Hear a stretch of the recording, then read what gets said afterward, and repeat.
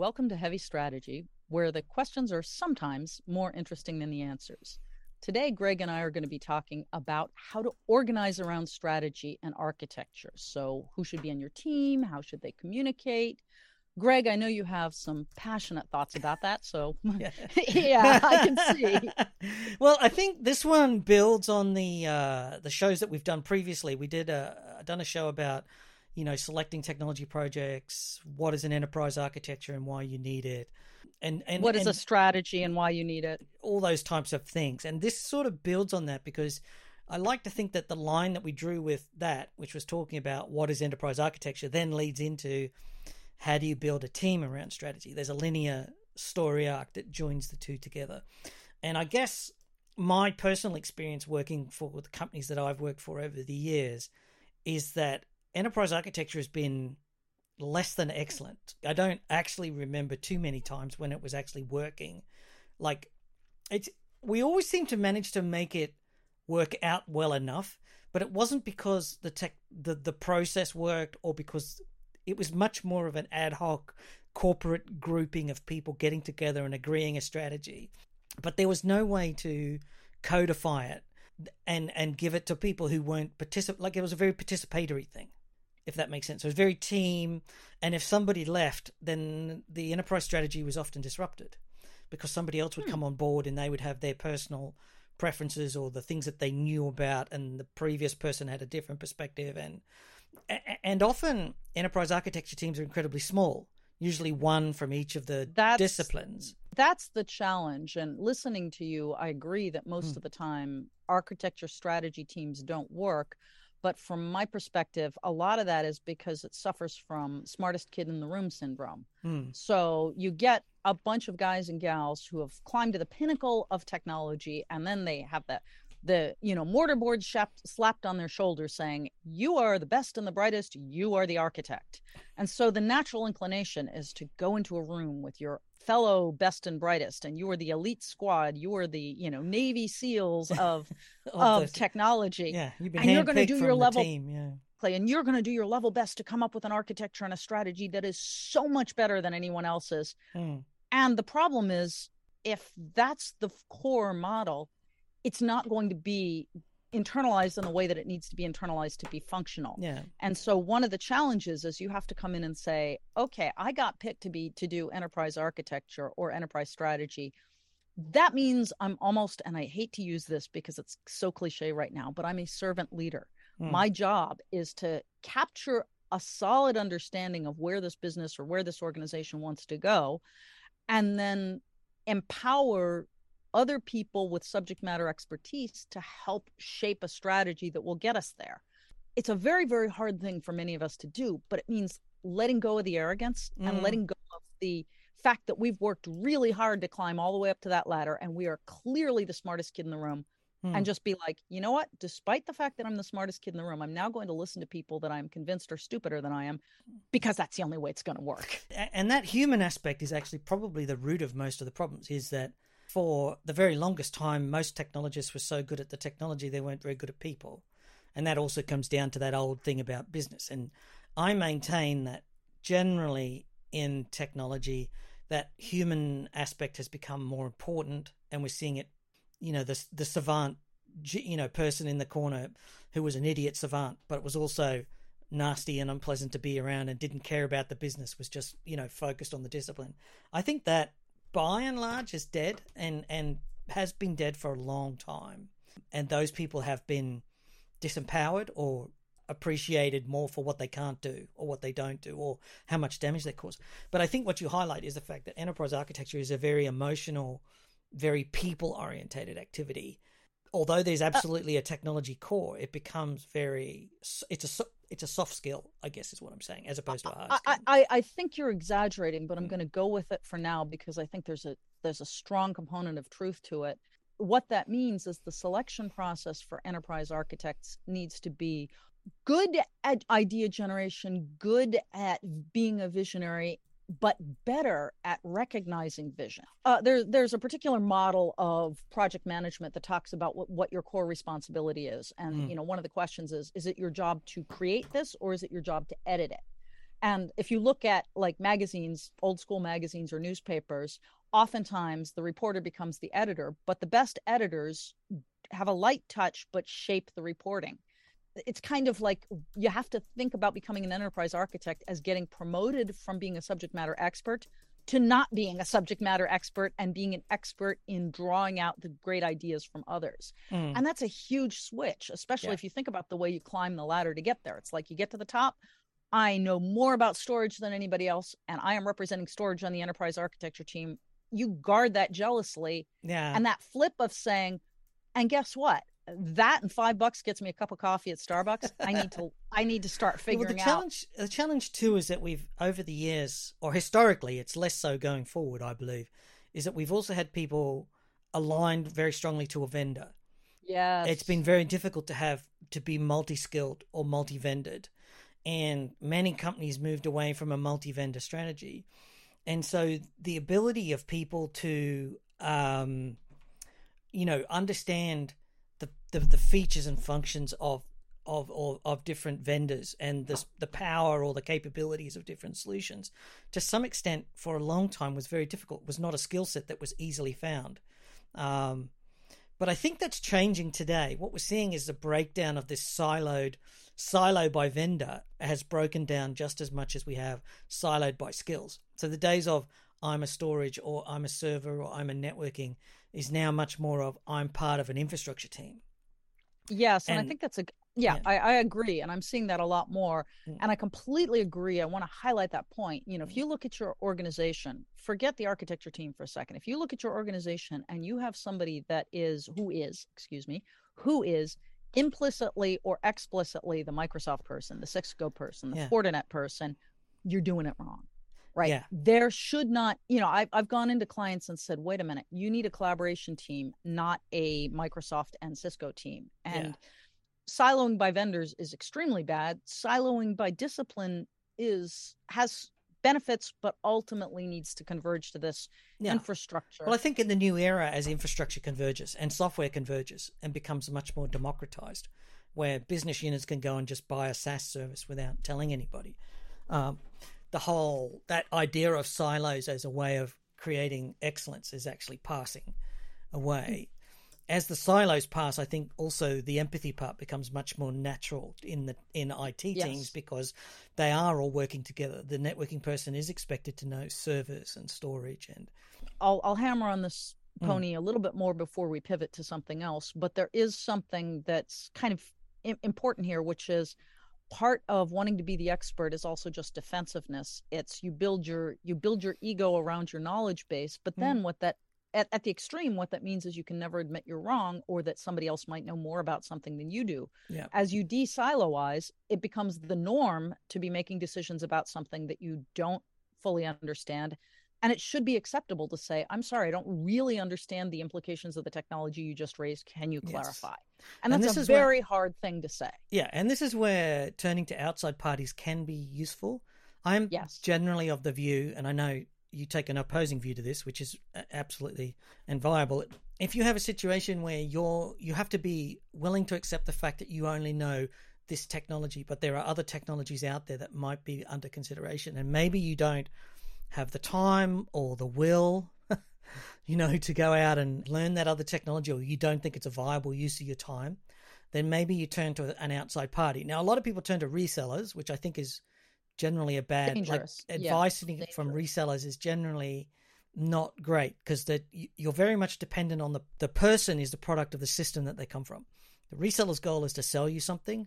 The advice comes as part of, and they tend to know what they know, and what they don't know doesn't make them money, so they don't know it. Does that? And I would also further add that one of the necessary problems with resellers is that they have to align to particular vendors.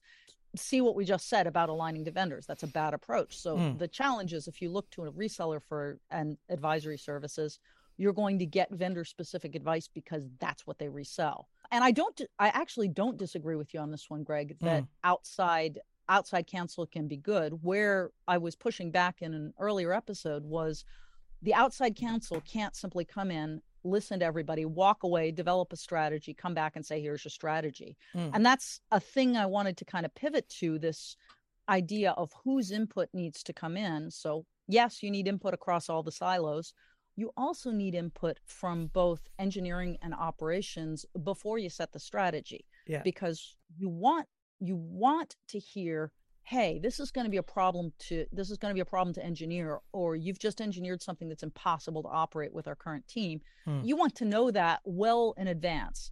And so one of the challenges that you as an architect have is A, developing all that empathy, reaching out to your colleagues, and B, making sure that you really take aboard the concerns and issues of everyone else. I want to use an example, and I'm going to do a shout out to somebody who's a friend of mine. Yeah. I believe he's now retired, but Fred Baker, many years ago, was the chairman of the Internet Engineering Task Force. And if you ask Fred, he would tell you this. He is not and never was the best and brightest internet engineer that ever existed. There are tons of people, Yakov Rector, Tony Lee, lots of people are super smart. Fred's particular strength was going around to all parties, even if they were stomping off in a huff saying, you didn't listen to my ideas, and bringing them back to the table and saying, look, I understand that you got chased out of here, but that was wrong, and we'd like to hear from you. Yeah. And as a result, I'll just wrap up this. That Yeah. was the most productive time of the IETF's tenure, was when Fred was chairing it. And it's a hard skill to have, and It's it a hard requires skill, yeah. it Very requires an time-consuming as well. enormous amount of humility. For a long time, he had as a signature file, there's no limit to what can be accomplished if you don't care who gets the credit. Which is true. I always used to say to my I'm just trying to go home. I don't care. You pay me the same whether I get credit or not. So that used to make me very popular as a contractor or a freelancer. I didn't want credit. I just wanted to get the money. Exactly. Go. One of the interesting things is I wonder how much enterprise architecture has changed in the era of subscription. So one of the things that I'm seeing as we talk, this era of licensing features and subscription. So this concept of, paying for your license fees every month or every quarter or whatever, right? Technology has shifted from the selling drop ship, sell it and ship it type model to very much an operational model. The vendors are now very focused on the operational features of their product, because if you're buying your license every month, every 3 months, you've got to be getting value from it. Otherwise, you might stop. Does that make sense? And I wonder how much that shift to operational models, how much that day two, somebody once said to me, he said, day 0 and day 1 are just one day. Day 2 is forever. And I really like that. And the shift... That is good, yeah. The shift with subscription models, although I think a lot of companies will struggle with the subscription model because it changes... It has accounting impacts, but it also has a social impact. I wonder if enterprise architecture is being substantially modified by operations and this idea of we buy it, we pay for it, and everything is so operational. Like storage used to just come with a clunky CLI, and now it comes with a monitoring engine and an observability, and it has external components, that backups to the cloud or backups to off-prem sites. I wonder how much that's changing enterprise architecture. I think it's definitely changing. I guess I was born an old fogey because I don't see any changes that we haven't seen before. If you look all the way back in the history of IT, I remember in college, I didn't want to get into IT because I said there's no engineering involved. Like everything's already built. You're just buying products and hooking them together. And what I underestimated, as college students are wont to do, is the complexity of hooking together pre-built products. But even then, there was mostly hardware. And when software came along and you had a fully functional system or quote unquote solution, which meant it had hardware, software, and some operational component, you still had to worry about hooking everything together.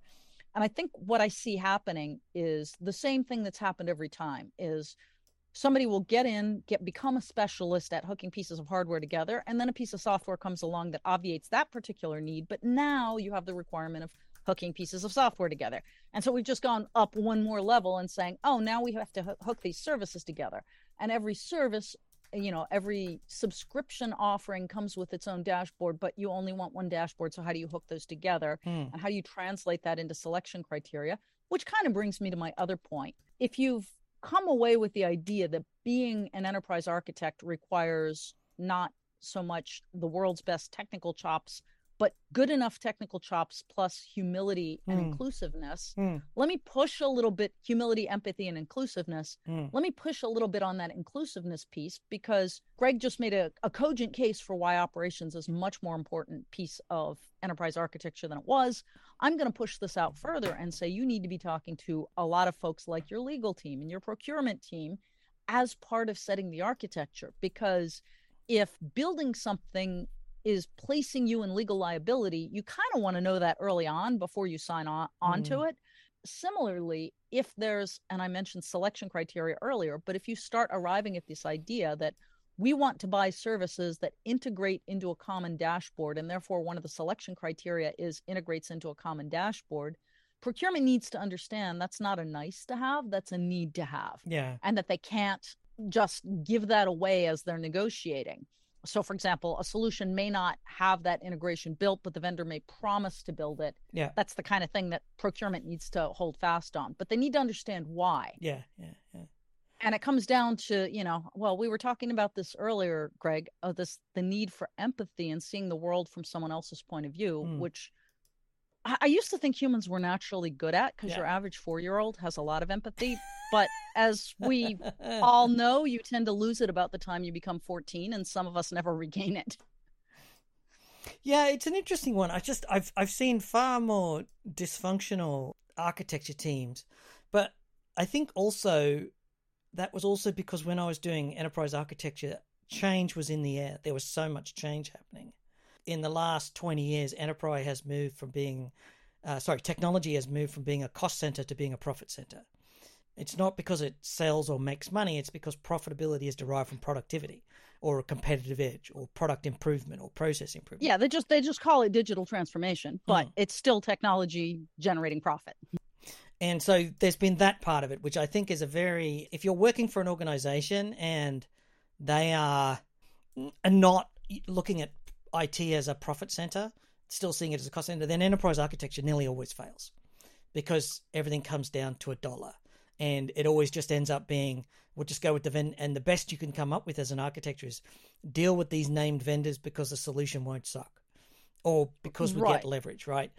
Well, I would say you're right on the right path, but I would say you're a little limited by saying profitability, because there's a lot more that can be generated, that ultimately translates to profitability. I mean, at the end of the day, there's really only a handful of things that anyone's in business for. New dollars, which is revenue, saved dollars, which generates profitability, forced dollars, which is compliance, and that's about it.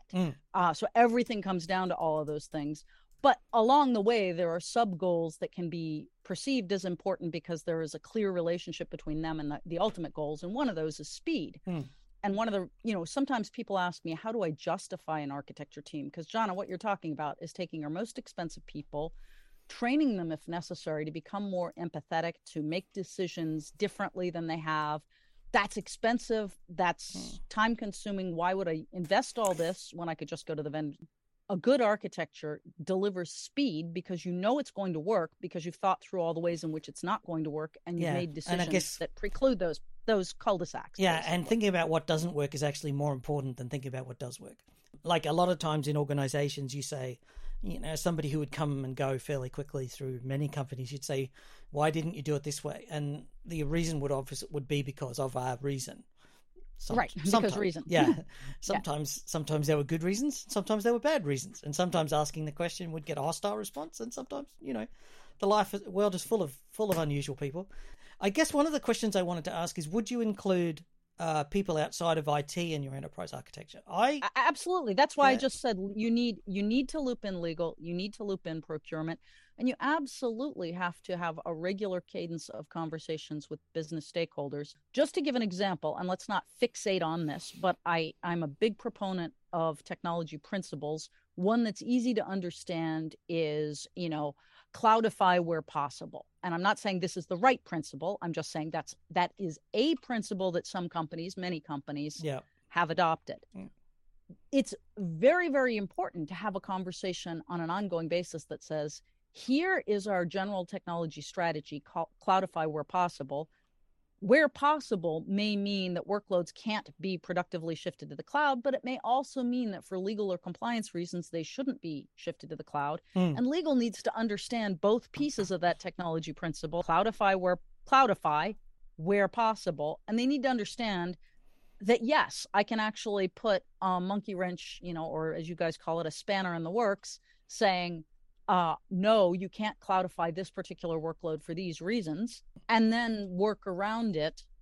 Either we determine that our workload placement process will exclude those workloads from the cloud, or gee, let's modify how we approach, legal liability and compliance. Maybe we get a different form of insurance or something. Yeah. My point isn't that to promote cloudifying or promote insurance or any of that. My point is that entire conversation requires an early and often discussion with legal. I think I'm going to disagree quite strongly sure, here, because I think that's what we're here if you're talking about IT strategy, IT architecture, and expecting people outside of IT to participate is probably, now that doesn't mean that there's not necessarily in certain use cases, like if you've got an accounting user who's a power, some maybe including the CFO or his delegate or something like that in strategy because it impacts the accounting system, or if there's some sort of key line of business stuff. That's not to say don't include those, but in terms of saying, oh, well, I've got enterprise architecture, therefore I need a representative from HR,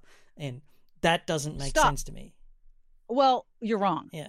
But I think you're wrong for a very understandable reason. Yeah. Because obviously to develop an architecture, you need a regular cadence of meetings, whether they're weekly, biweekly, daily, whatever it is. Mm. And no, I'm not recommending that legal sit through all the relentlessly boring discussions about technology. Mm-hmm. What I kind of envision is, and I've seen it work very effectively, kind of a set of concentric circles where at the core, you have your core architecture team.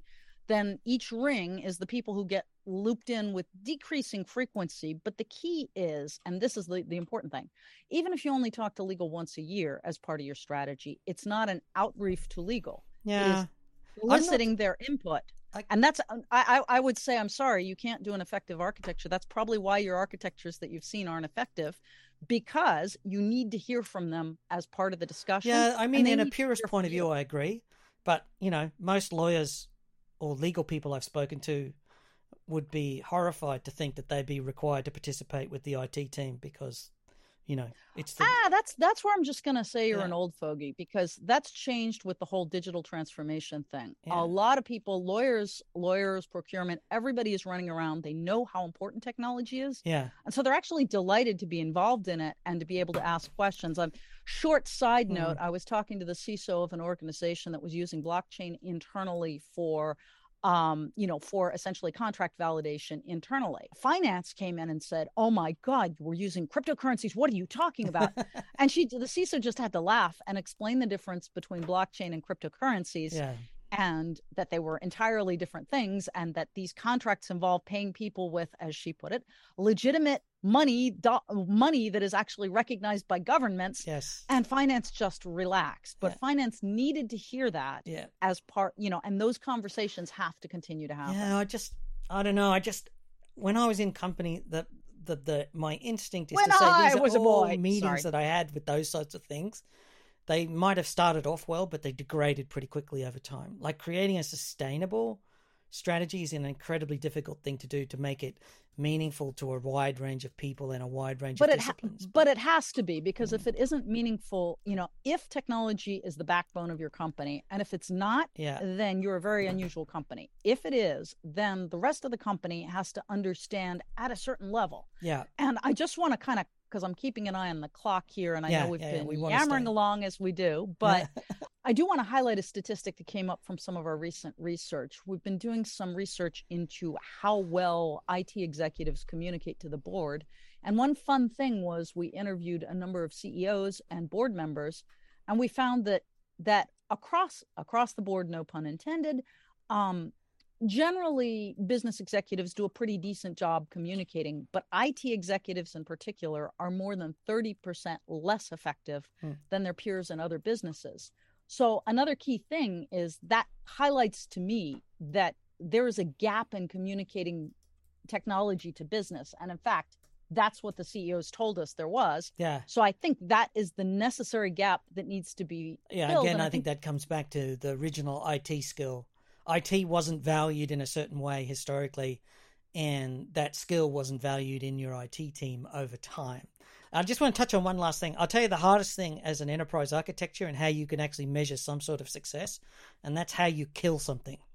So if you've got a technology or some sort of capability going on in your organization and you've decided that it needs to go, getting an enterprise architecture team to come around to that and to agree to that, that's actually a test of success in my mind. So if you want a quick litmus test, how often does your enterprise architecture process kill something off, and how does it go about that?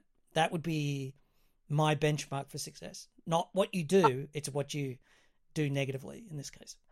I would agree completely. And proof positive, we have such a hard time killing or ending these podcasts. Yeah. But no, end of lifing is actually something I would further suggest that you have a problem if you don't have an end of life written into your roadmap. Yeah.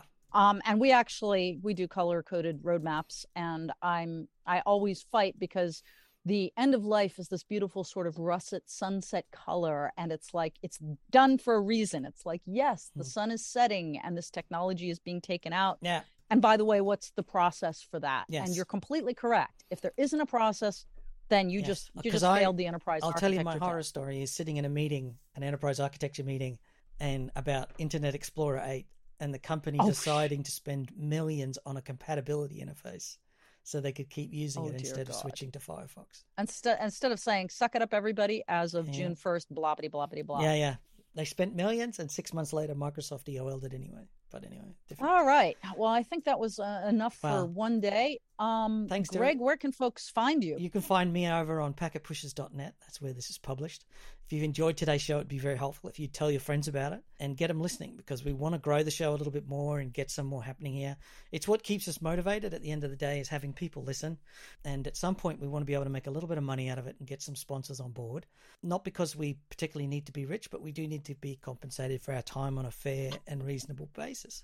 We've now done nearly 30 shows, and it's time for us to get some growth happening. So please tell your friends, talk about it on social media, tell people around the place about it, and that would be very helpful to us. Yeah, and I would just want to add, the other thing that keeps us motivated is when you give us feedback. Whenever we get feedback, Greg immediately slacks it to me and we sort of discuss it. Yeah. Good, bad, indifferent, we love feedback. So yes. Greg, where can they go for feedback? Packetpushers.net/FU. That's FU, short for follow-up. Follow-up, yes. Follow-up, yeah. Negative feedback is just as good, because sometimes it's very difficult to listen to yourself and so forth, so do send it over. As always, remember that here at Heavy Strategy, what we're trying to do is ask questions. You're the person in the frame for the answers. So hopefully we've helped you get some thoughts going and given you something to think about. Thanks so much for listening.